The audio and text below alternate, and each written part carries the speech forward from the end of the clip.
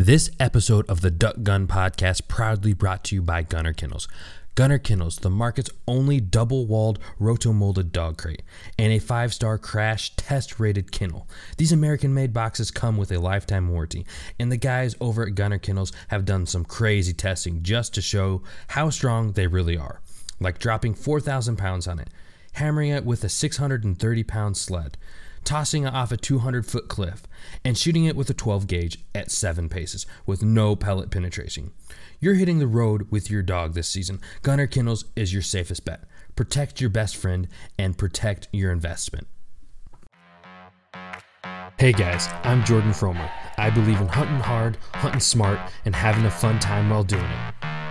And shooting limits, well, that's just the icing on the cake. I revel in the journey just as much as the successes it brings.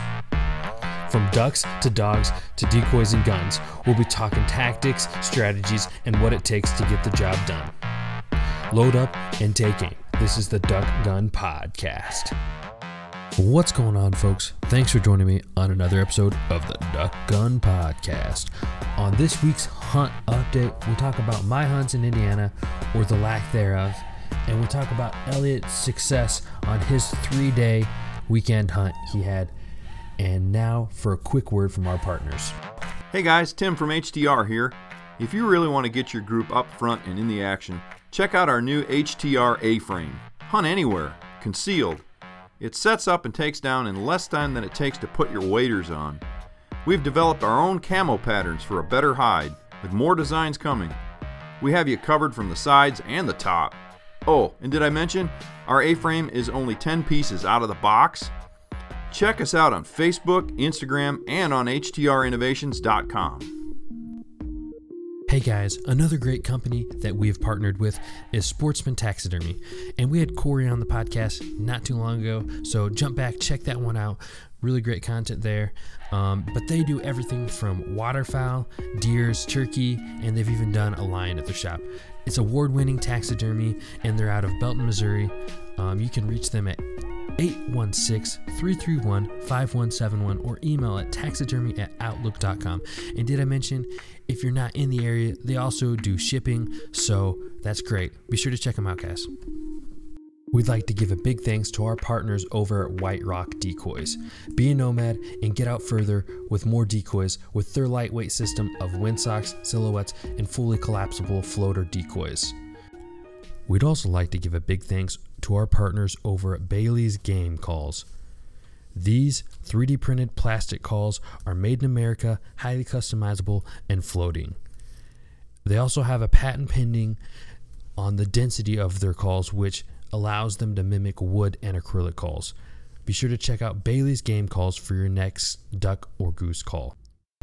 Alrighty, folks, we're back from the break. Let's jump right into it. What's going on, folks? I'm Jordan from Duck Gun Chronicles. Take two. Start over. Take two. What's going on, folks? I'm Jordan from Duck Gun Chronicles. Got my co-host, Elliot from Freelance Duck Hunting, and we're here for our weekly hunt update. How you doing tonight, Elliot? I am doing good. We just came off our yearly 3-day hunt trip. Nice. And I'm excited to talk about it. What do you mean yearly? You have annually where you pick out a weekend and go for 3 days? Yep. We have one trip a year. We do a lot of mini trips just on weekends, and sometimes I'll take off a Friday. But once a year, we'd go and we hunt Thursday, Friday, Saturday. We do a 3-day hunt trip. We just go 3 days in a row. That's the only time of the year that we will go 3 days in a row like that.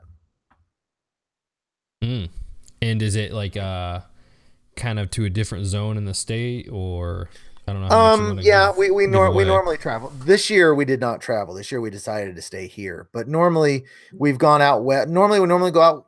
I've said the word normally like 5 times in a row. We go out west. We've gone up to Nebraska. Last year we were planning on trying to hit Missouri in the lease, but that didn't pan out. But normally either Nebraska or out west. And where was it this year? We just stayed here locally. The hunting had been so good around here the weekend before, and the bird numbers had been really growing. And we had a variable ice where we were going to go was a lot shallower water, and we were fearful of the ice, and we weren't sure, how to whether we get out there and there'd be too much ice. So we just decided to stay here in our own homes and our own beds. Well, that works. Just hunt 3 days in a row. Yeah, it was fun. It was a really, really good time. We had a lot of success. Hunted with Quinn one of the days, hunted with my dad one of the days, hunted with Golden Boy one of the days. So it was kind of my 3-day hunt trip. Nice. I guess, yeah. Let's go ahead and we'll start with mine real quick. Okay. Then we'll jump to year 3, and then I'll throw in some scouting information at the end. So my week didn't get out much, and I know I've been hunting like 4 or 5 days every week. So for whatever reason, I went scouting, couldn't find birds, couldn't find a place to go. And one of the days I went, actually last Thursday, just decided to go on a spot that normally holds birds. And man, I didn't even see a bird fly. I didn't see one single bird. Like usually if you get skunked, you see stuff, they're not working or something, but literally I didn't see a bird. Like I heard some distant honks from a goose or two, but that was it. And like this place like loads up later in the season. So you're on the river? Is that where you were? Is on the river? Yeah, it was on the river. So it's just very unusual, and I honestly don't know why, but yeah. So we got. It doesn't seem like you've been hunting. It doesn't seem like you've been hunting as much on the river as last year. I do. I'll probably pick it up here more. It just, you don't normally have to hit the rivers until it freezes. Enough stuff freezes up to kind of force them to use the river. I have been seeing the birds there, and I need to explore the river more. But I'm also somewhat limited on the river with the canoe, just for safety reasons. Don't want to go out in big water or fight big currents going up and down, Yeah. And I do that, but I try not to if I don't have to. And going with HTR guys, it seems like there's some better options than some of those river hunts where they can be okay. A lot of times they're decent. You almost always see birds, except for that one time this week. But yeah. So no, that was my first time. It snowed, and me and Chief just sat out there and waited on birds that never showed up, and then hiked all my decoys out. You know how the solo hunt goes. So yeah. I watched yesterday your video from your hunt you were talking about last week with the pond and the mallards. I really enjoyed that video. No, thanks. Yeah, it was I really liked how it turned out, kind of like when you put something together, you never know till you look at the footage, like what you're going to get out of it. But yeah, for me, the best part was just seeing Chief kind of overcome the ice and yeah, that was really about it at the end. Yeah. And can you go over for me a little bit of the situation where you couldn't get out of the mud? Was it just because the mud was just really like sticky? Yeah. Like my leg just sunk down, and like it looks knee deep in mud or what? No, so it's hard to explain. So there's ice, obviously. So I'm breaking through the ice and walking through the mud, and it's like a muddy bottom pond, and like you'll go kind of like shin high in the mud the whole way, and you'll be fine. But like the further you get out, you just stay on the edges, and then like further to that right corner of that pond, it's shallow enough you can walk all the way across. But when I got out to where that bird was, I had to walk more towards the center of the pond, and it's kind of hard to tell from the perspective, but my GoPro's on my head, so it looks like I'm a lot taller than I am, but I was like inches from the water going into my waders. Really? Yeah, that didn't pick up on the video. I didn't realize you were that deep in it. No, we didn't have any film or any footage of any other angle besides the GoPro on my head, because Hunter ran out to come, help me get out of there, and I would say rescue. The blinds. Rescue is the word I would use. I don't know if I would have got out. I don't know. I'm serious. I don't think you would have. I think I would have had to like swim to get out. I would have had to like dive down and like go belly, like try to pull my leg out, because one of my legs was stuck so bad I couldn't get it out no matter what I did. I was struggling, and it only shows it for like a few seconds, because the video, if like I showed the whole time I'm struggling there, it's gonna get boring. But like it was minutes. Well, hold on. Didn't you get stuck in the mud last year too? No, yeah, you did. Yeah, you did. Okay, but that was until season. So what happened on that one? It's out in the marsh, and there's like this perfect circle of grass. Like it almost looks like the grass you'd like have on a lawn.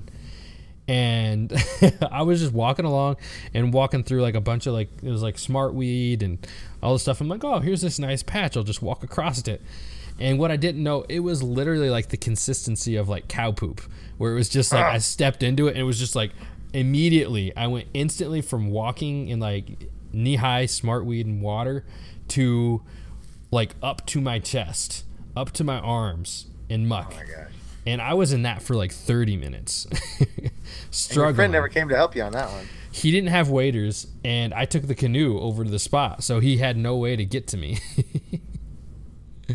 Yeah, but that's neither here or there. So yeah. So you have to anyways, come up with some kind of nickname involving getting stuck in the mud. Well, the town I live in is Indian for knee deep in mud. Really? Yep.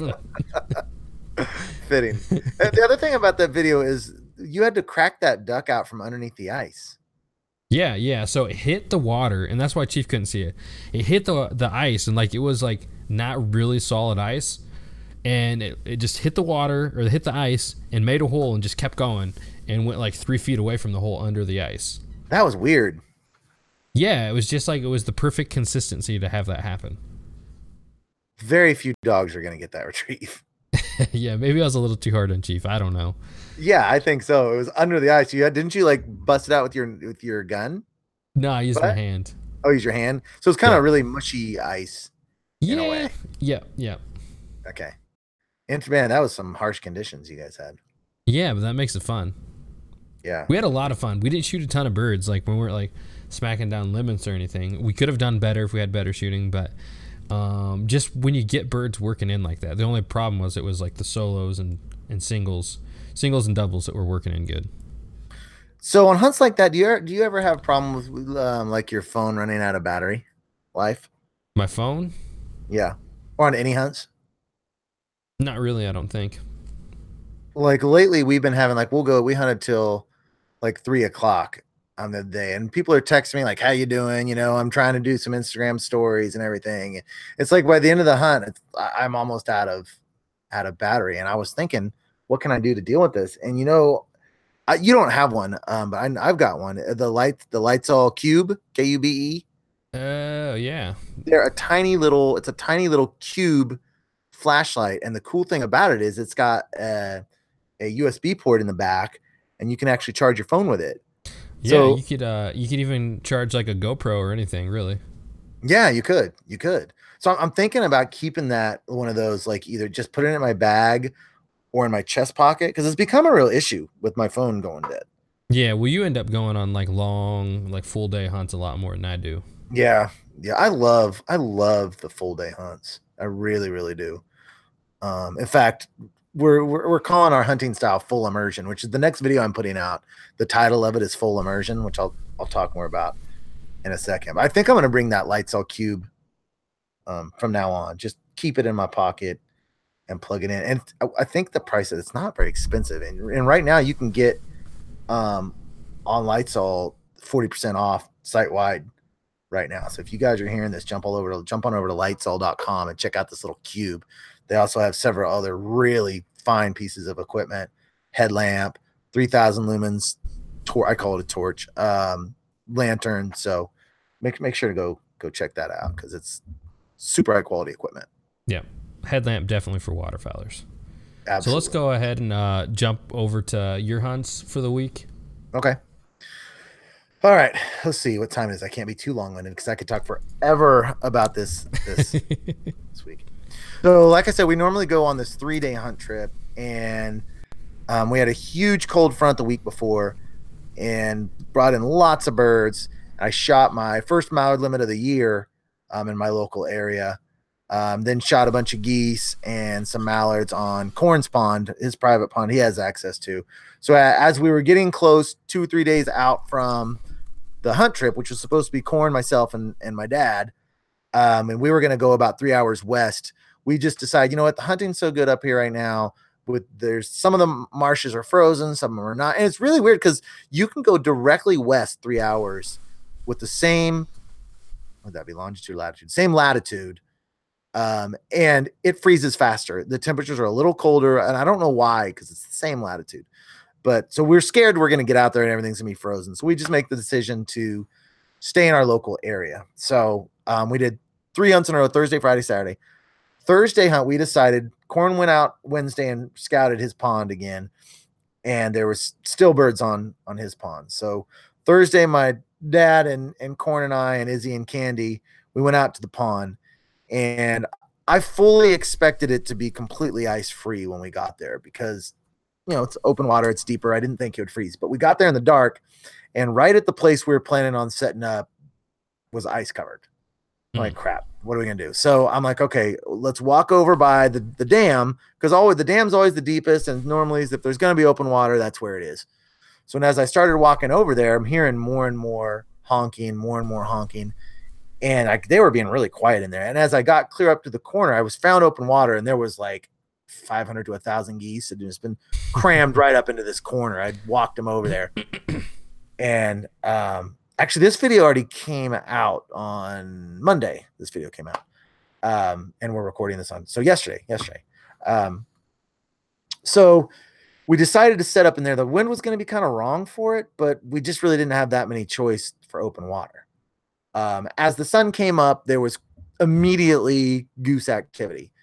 And as we could see, we looked over, and right about 20 yards to the left of where we were wanting to set up was open water, but we just couldn't, in the dark, we just couldn't see it. We couldn't see the open water. So we had walked past it, and it was basically where we had wanted to set up.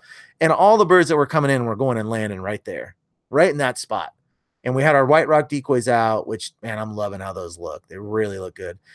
Just a couple dozen of the floaters and like 6 goose floaters. But for the first 30 minutes, everything, even ducks too, were trying to come in and land right over in this pocket. So, and there's trees right over there too. So I'm like, screw this. I'm going to jump up. I couldn't quite get Corn motivated to get up and move.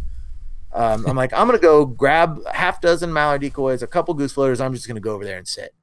So I went over there and sat. I was going to ask about that, because so there was kind of a rift in your group as far as like you wanted to move and Corn and Fumbles weren't in the same mindset, or what was it? A little bit. I was kind of neurotic about it. Here's the reality of what happened. So we were talking about moving.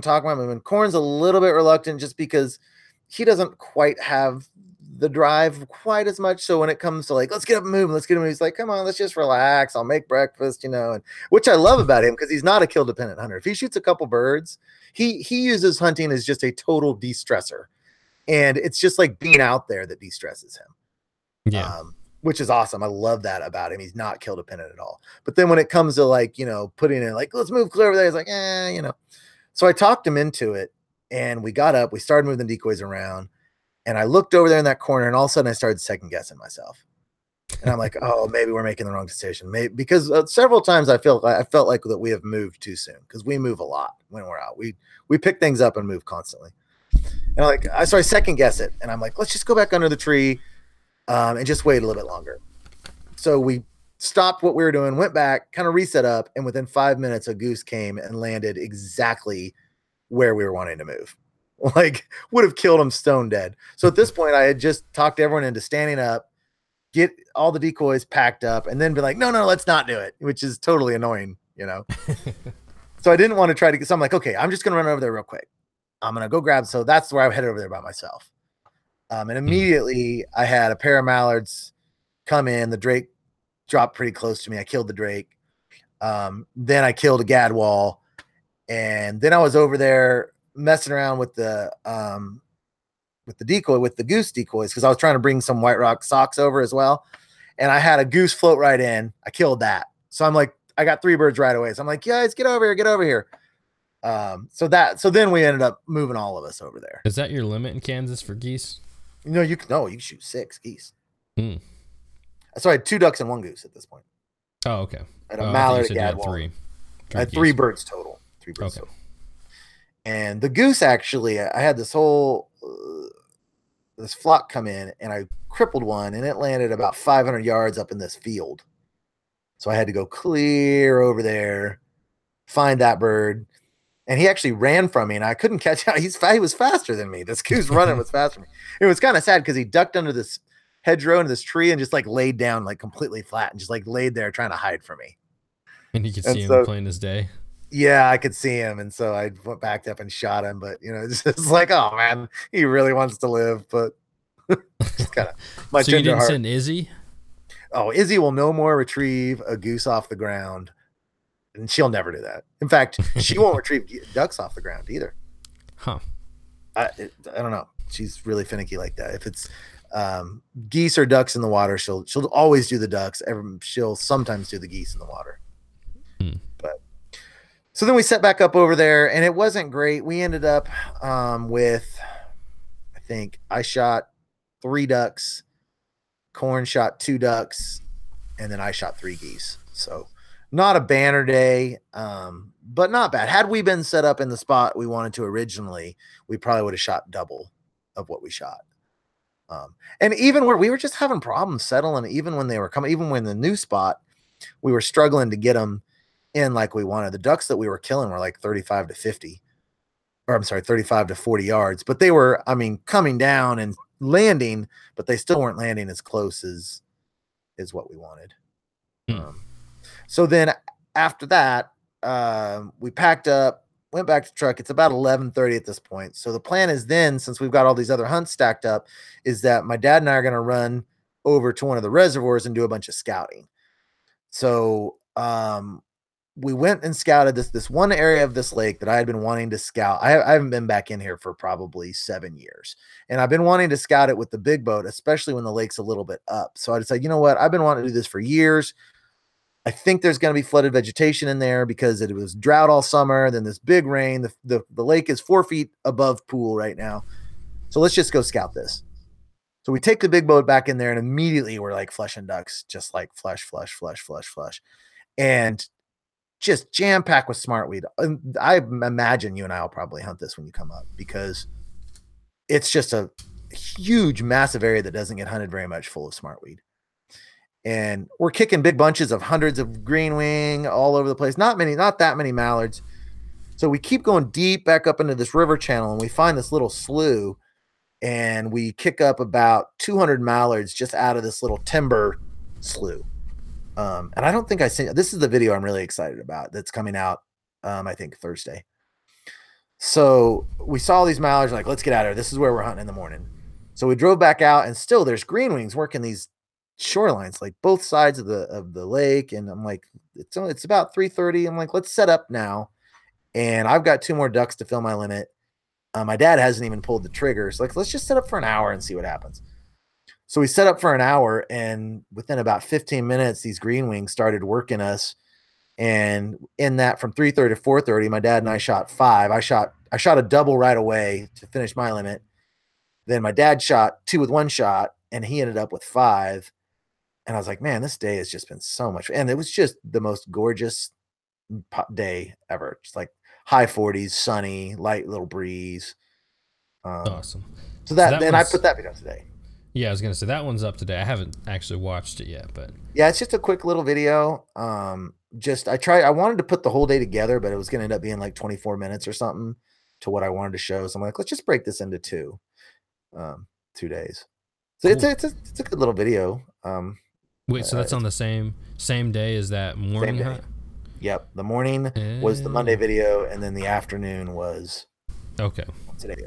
And then so then from there, you guys hunted the mallards that you scouted after that? Yeah, we went back in the next morning, just my dad and I, and we went back in this little slough, and we're like, it's a tight little narrow slough and some of the timber in there was flooded as well. And when we flushed the mallards, they were coming out of the flooded timber and coming out of the slough. So I think they were like landing in this little slough and moving back into the woods.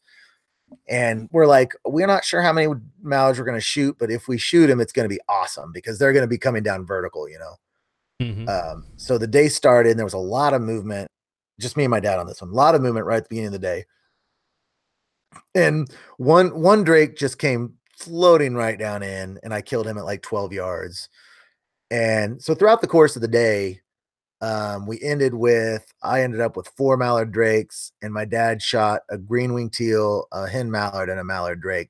And the green wings was like a pack of 15 that just fluttered right down in. But like all the shots were just epic. Like on one of my dad's, these pair of hen and drake circled over our heads through the trees, and they came to our right, and the hen led coming down in first, and she comes over this tree, and she just vertically drops down in, and she's like hovering around trying to find where to land, and I can see this drake following her. I'm like, wait for the drake, and here comes this drake, following her, and he's coming straight down and hovering around, and my dad just misses the first shot but just destroys him on the second one. I'm just really epic decoys. So when's this video come out? It's done. I think I can't decide whether I'm gonna put it out Thursday or I'm thinking maybe Thursday morning would be good, just because it's like people have nothing to do. They wake up, they're checking YouTube, that kind of thing. Yeah. What do you think? You think that Thanksgiving morning would be better than Friday? Or I honestly, it's really tough to say with the holidays, but I haven't had success. I don't think I'm posting on holidays. Yeah, I know. I think I put one out last Thanksgiving and it didn't do as well as I thought, but my videos are doing really well right now. They're doing a lot better than what they had been. Surprise, surprise, now that we changed our I don't know if it's a result of us changing the live stream, but I'm telling you, they're all of a sudden doing so much better than they were before. I think I've experienced the same. So I'm going to chalk it up to that, but I'm dying to put this video out because it's, even though we only shot 7, it's maybe my favorite hunt of the year. It's just me and my dad in the woods in the most comfortable of environment. Absolutely gorgeous day. What ducks were coming down in or just like coming down an elevator shaft. I mean, oh my gosh, it was fun. It was so much fun. So you're saying that we're going to hit that up when I come in December?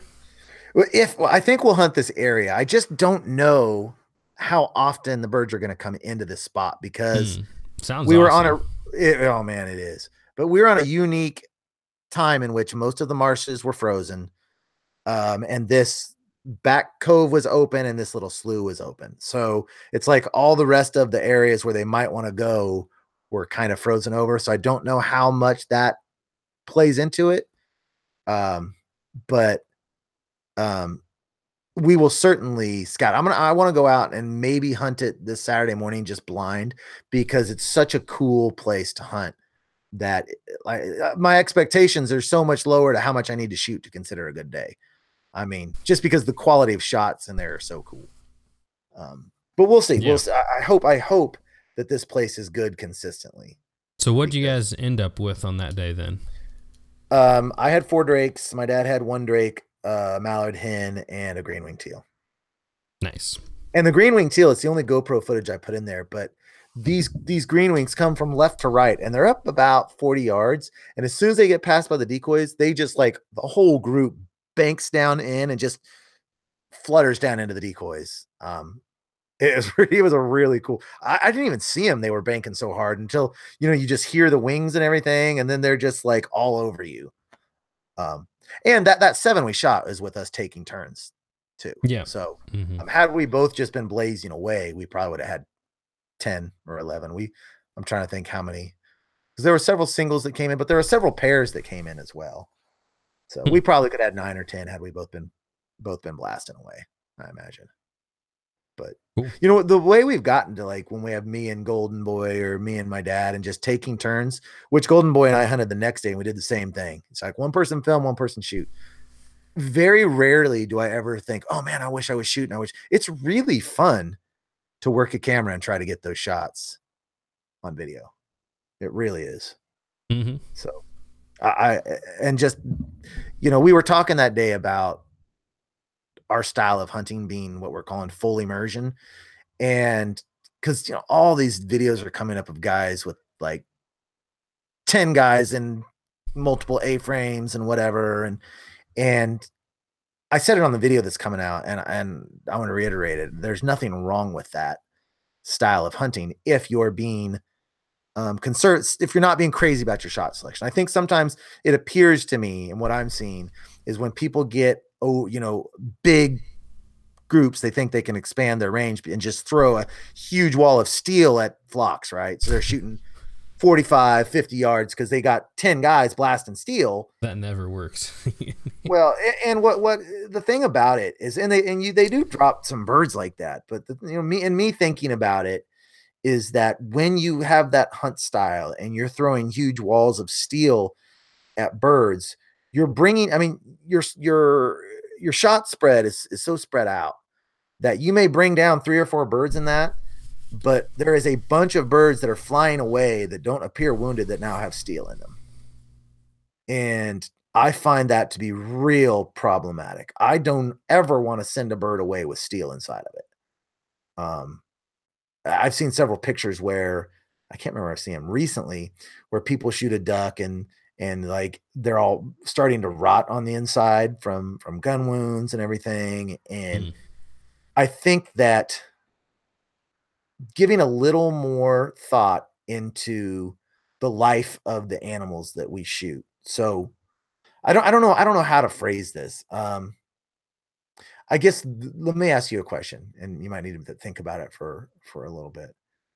How much worth does the life of a duck have? Like, you think of an apple, right? If you take a bite of an apple and throw it on the ground, its life has pretty much zero worth. You're only wasting food, but it's not like you don't have to put any consideration into the apple itself, right? Yeah. Which is a living organism. But like a duck, how much worth or value do you think the life of a single duck has? Yeah, that is a weird thing to think about, because we as people do have a certain kind of hierarchy of life, and what we consider to be, because I mean, if there's a mosquito on your arm, that's a life too, right? And you just squash that out, and you're not really thinking about waste, and I'm not either, and yeah. So I really don't know how you how you compare it, but I do think that the life of a duck, it matters, and we shouldn't be flippant with it, and that's why a lot of us as waterfowlers think that conservation is great, or are a part of conservation, and shot selection along those lines matters for that as well. Yeah. Well, I think we would both agree that they do contain some, we could argue on how much value, but we will say the individual life of a duck is valuable. I think we would agree on that. And limiting their pain and suffering, I think we would both agree is probably important. Yeah. And I can't when they're killing, go ahead. I can't speak for all waterfowlers, but like, as like just a person, you're out at a park and you see a duck, like you're not going to go over there and like kick it with your boot, you know what I mean? Or like try to like crush them, or especially like a duckling where you could actually get to them. And like the kind of same thing, you shouldn't be flippant or, I guess I don't know the right words, but just flippant with your shot selection when you're going after the birds, because it's not all about the numbers or the limit when we're out there. We all want to get the best hunts we can, but you got to do it the right way. Yeah. So if you're at a park and there's a mallard there and it was wounded and injured and sick, I think the majority of waterfowlers would probably feel bad. Yeah, that's a good way to put it. But I think that one thing that is lacking in the community is the thought process of, do I want to cripple game and have them fly away and just be injured for X amount of time?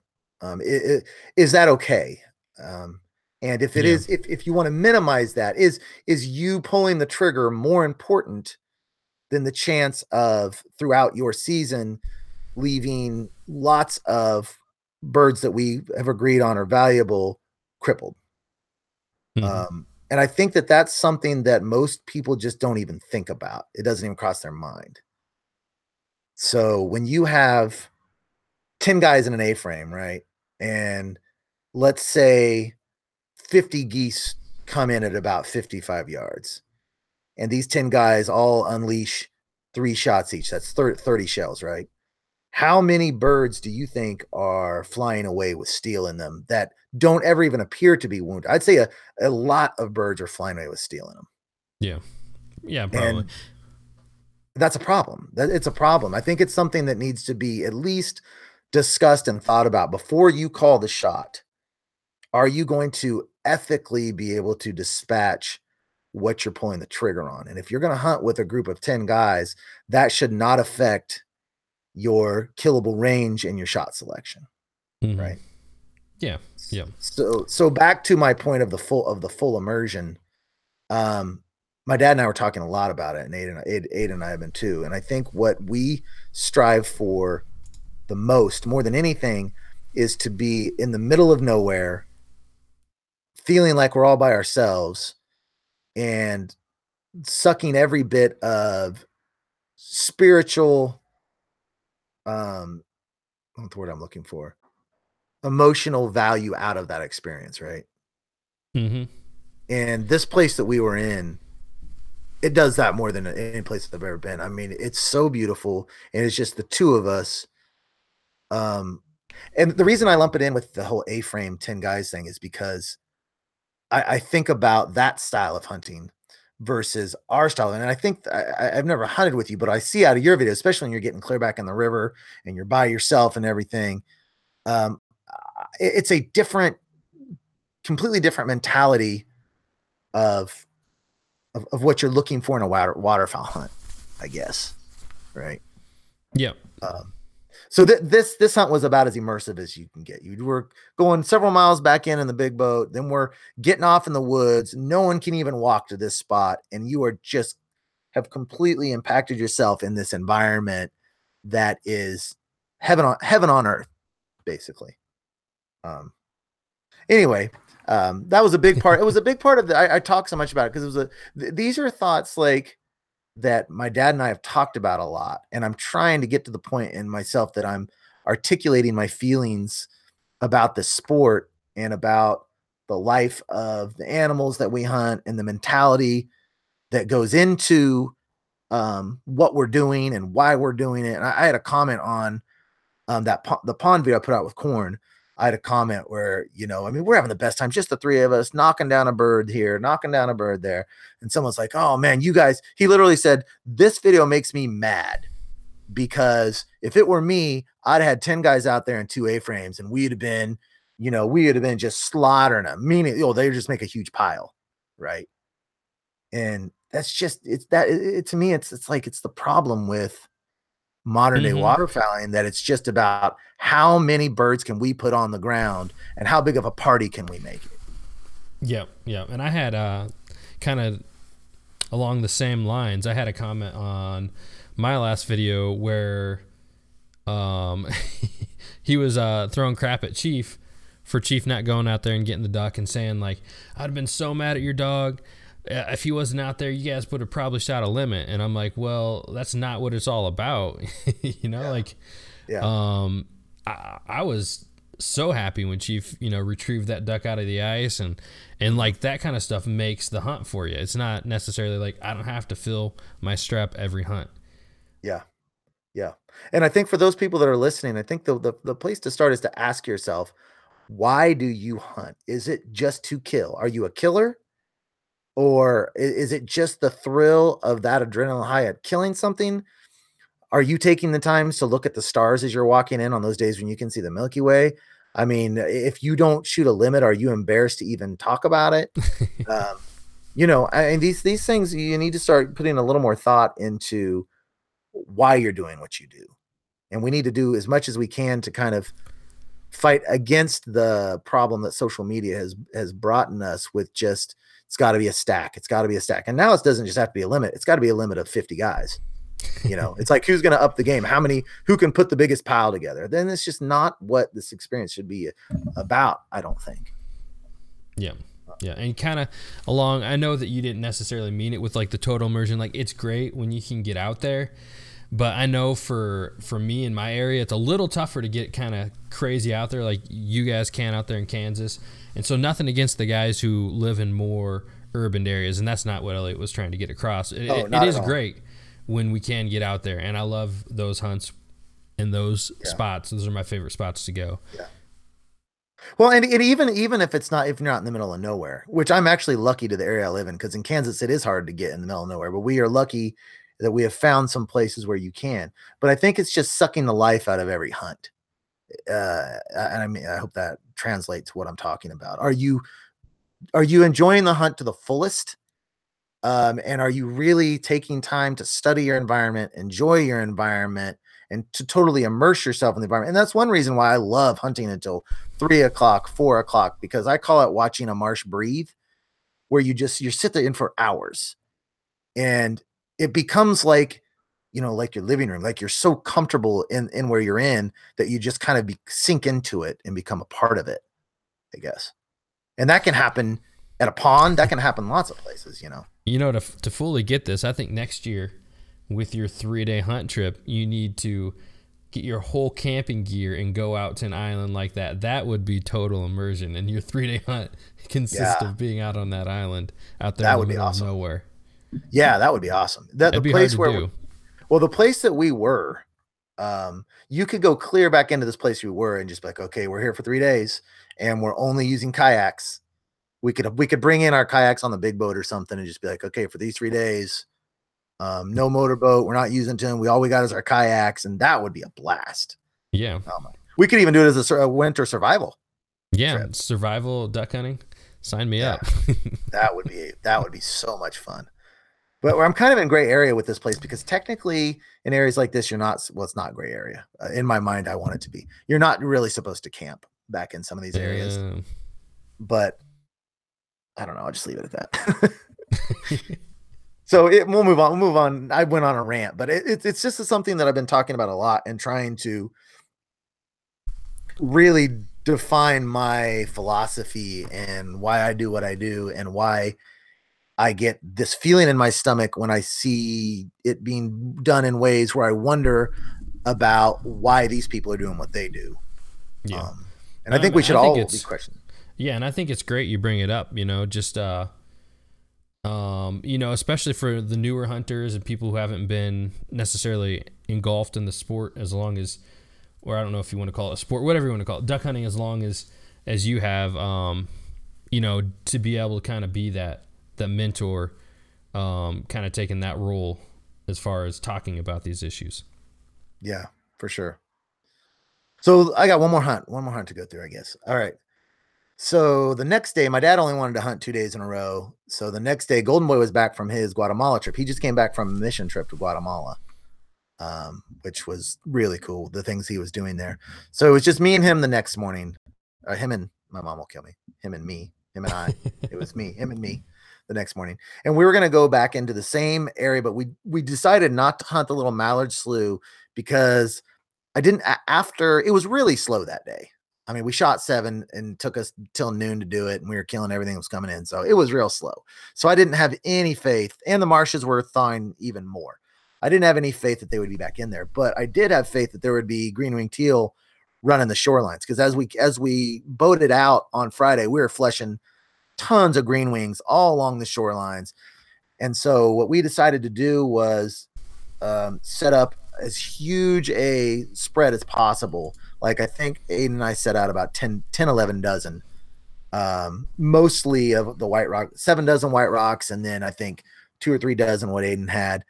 And I'm like, well, I know we're going to shoot green wings. So if the green wings are flying like crazy and there's other ducks, we can always shoot half a limit and wait, whatever.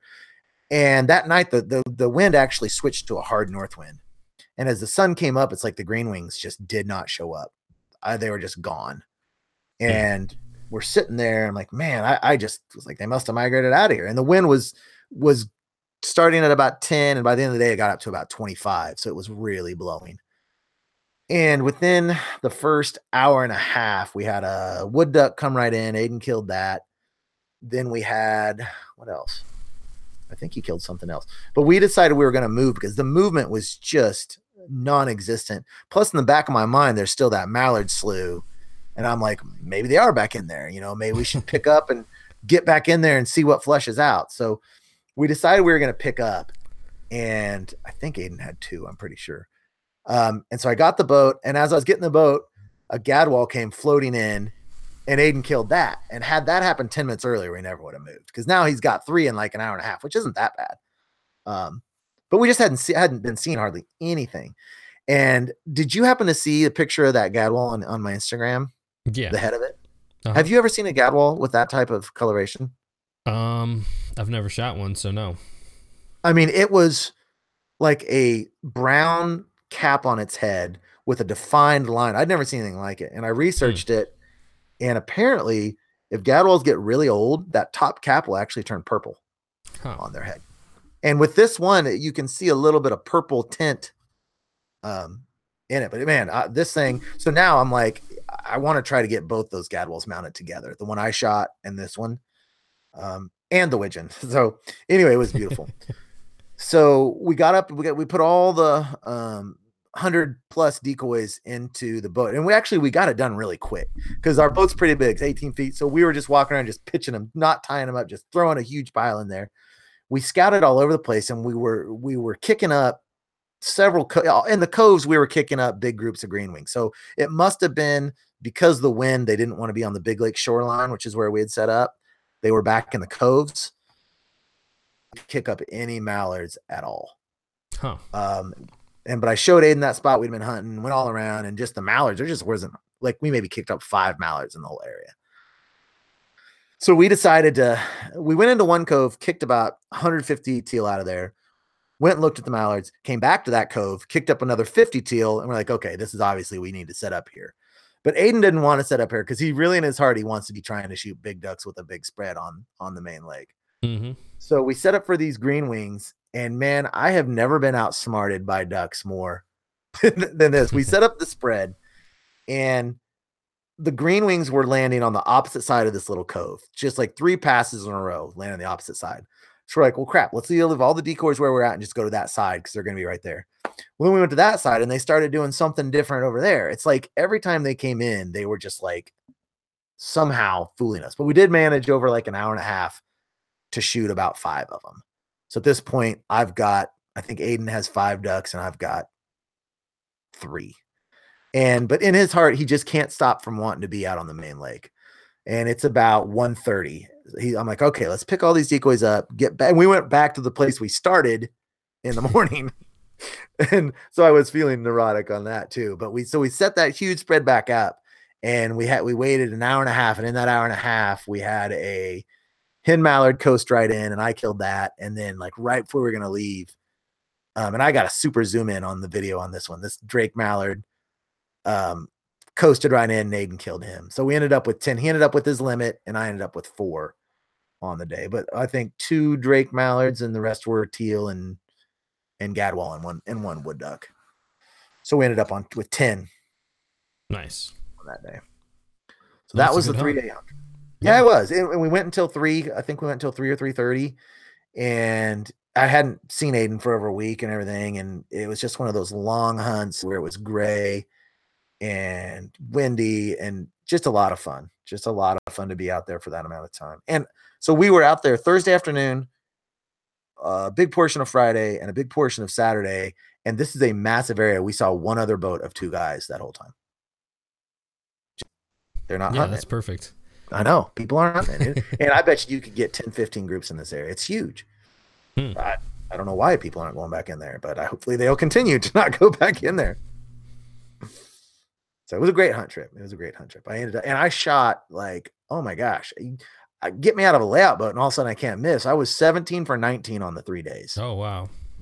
So I don't know what got into me. I am not that good of a shot. 7. And that day, Aiden and I went 10 for 10. Well, once I shot 2 with 1 shot. And so then I missed 1, but we ended up being a collective 10 for 10 that day. So it was super enjoyable. It was a lot of fun. Awesome. So my shooting percentage is back up to like 59, which is way better than everything about this year. It's like an anomaly here. Nice. In the right direction. Where 2 years ago it was in the bad direction. I guess before we jump into the stats portion, I got a little bit of scouting information. So like I said, I didn't go on very many hunts this week, but I'm lining up some hunts going for the foreseeable future, going hunting. Sweet. So, but tomorrow, we had a couple options, and man, we changed it kind of last minute. One of the places we got, like, literally just stacked in there. And every time I say this, it doesn't happen. So if it doesn't happen tomorrow morning, if I'm not sending you a picture by like 9 a.m. So what type of hunt is it? It's a mallard. Bunch in of the mallards. corn, in the river, pond, what? It's a pond, yeah. Okay. Is it that same pond that you guys hunt sometimes? Maybe. You don't want to give those details? I like to give as few details as possible. Well, I don't think anyone's going to know where you're hunting, are they? I don't know. I have no idea. I might go in there and steal it. Yeah. So no, I mean it's just, I mean, there's so many. Yeah. But I mean, I've said this so many times this year. I don't think there's been a year where I've said tomorrow we're gonna crush them, and then it doesn't happen. Like, so I don't want to say that because I just don't. But if it doesn't happen tomorrow, I'm retiring. Oh man. So who all is going? Is this an HTR hunt or? Almost always, because I mean, yeah, me and Hunter hunt a lot together, even if Tim doesn't go. Yeah. So yeah, like that ice hunt. There's an HTR version of that as well. I don't know if you've checked it out. I haven't watched that yet. I've seen it, and I'd like to know what you think about the comparison, because obviously I'm the editor of both. It makes it's a different. Yeah, it's just different. So I just wonder what you think. So but yeah, I was surprised on that pond hunt that you were shooting so much and not filming. When do you know when you should just be filming only versus not filming? Seemed like you were shooting on most of the passes. When do you how did your decision making about that? Honestly, I don't even know at this point. It's just whatever you feel like at the time. Yeah, pretty much. Yeah. I certainly have times where I'm like, I'm setting up the GoPro. I don't care. I want to kill ducks. Yeah. And I think, it's just been, if we would have had some, like, I'm still waiting for that, like, good hunt, you know what I mean? And then, like, that kind of, like, gets you settled, and then you're like, kind of, or, you can shoot some birds and trade off. But it's just, we haven't had that. We've had a little bit. Yeah, a lot of times we'll do that as well, especially when Aiden and I hunt together. We'll get like half of our limit and just count on GoPro footage. And then after you can kind of tell, okay, this is going to be a good one, then we start switching on and off. Because I feel like if you get 3 or 4 quality kill shots on the video, and then you just get the experience around it, that's plenty. Yeah, and I think we're trying kind of with the HDR deal, doing some of the stationary footage and seeing how that works, especially when you get them in close with the GoPro, and then the shot cams kind of supplementing that. Turns out to be pretty decent. The shot cam's looking nice. Yeah, and like kind of speaking on the shot cams and kind of revisiting something we talked about earlier, it's just amazing to see how many shots hit these birds that don't drop. And we're talking about birds in range. Yeah. Like I don't know if you saw, I think it was the last one on the ice hunt. Yep. And I don't know if you watch it like pretty close, there is so many feathers going off of it multiple times. And he's still going, isn't he? And he's still going. And then you see, like, it's hard to see when you actually shoot on the shot cam what the shot pattern does. But like when I shot it, and the recoil goes, so I shoot in the birds in the sight, and then the gun kicks up, and then you get back on the bird, and now one of his legs was broken, and he's still flying. It's just insane. Yeah, and so going back to our previous discussion, like, I mean, it just goes to show how many birds are taking steel that you don't even realize it. Yep. So you need to make sure that you're being ethical with your shot selection, because you don't want to leave wounded and crippled birds. And normally when you say cripples, people are thinking about birds that you actually see go down that are crippled. We're talking about birds that you don't even know you put steel into. And like there was a bird when I went out with Hunter and Jason, and I got the video. They missed it. And I got the video, and I could see the wads. And I'm like, okay, yeah, this bird took a lot of steel, but you never could tell. You couldn't tell from the shooter. I only could see it on the video, like you were saying. And we just need to be mindful of that type of thing, for sure. Yep. But I want one of those shot cams really bad now that I've watched yours. Yeah, they're pretty cool. I mean, it's just, even as like a training tool, because I went the beginning of this season. It's kind of no secret that I had a little bit of struggles on the shooting, and I went from teal season shooting really great to mallard, big duck season, and not shooting so great. And one thing I noticed is I was leading it like it was like a teal that was gonna like bank in there at 40 miles per hour. Mm-hmm. And then you go from that to like a mallard cupping in over the decoys, just barely moving. And like I'm looking, and I'm like a bird length ahead of them. And I just shoot, and all of my shot goes in front of them. And then I would overcompensate by leading more. So I'm like, yeah. Well, everyone always tells you, you got to lead them, you got to lead them, you got to lead them. Well, what a valuable tool that is for you. Yeah, because you can see right where you're shooting. So now I'm just like, put it on its nose, put it on, like, and that's leading it if you put it right on its nose. Mm-hmm. Yeah. Especially, a cupped in bird is not, it's going like, right. 5 miles per hour or something. 35, 40 yards. I think I typically put about a head length or two in front of it. But speaking of, man, this broke my heart. Speaking of wounded birds, at teal hunting, this teal came by and I shot at it a couple times and I overlet it. As it flew away, that it's like the shot just missed its head and destroyed its bill. So now this thing's flying away with a completely jacked up bill, but nothing else is wrong with it. What's the life plot of that duck? And that just made me feel so terrible. Think about this cute little blue-winged teal with this beak that's just like mangled, that has nothing else wrong with it. Yeah. Man, that's going to be a long starvation process there. That made me feel horrible. Yeah, not fun to think about. I know, but I mean, you think they missed it like by centimeters. Mm-hmm. But bad story. That's the dark side of waterfowl hunting. Yeah.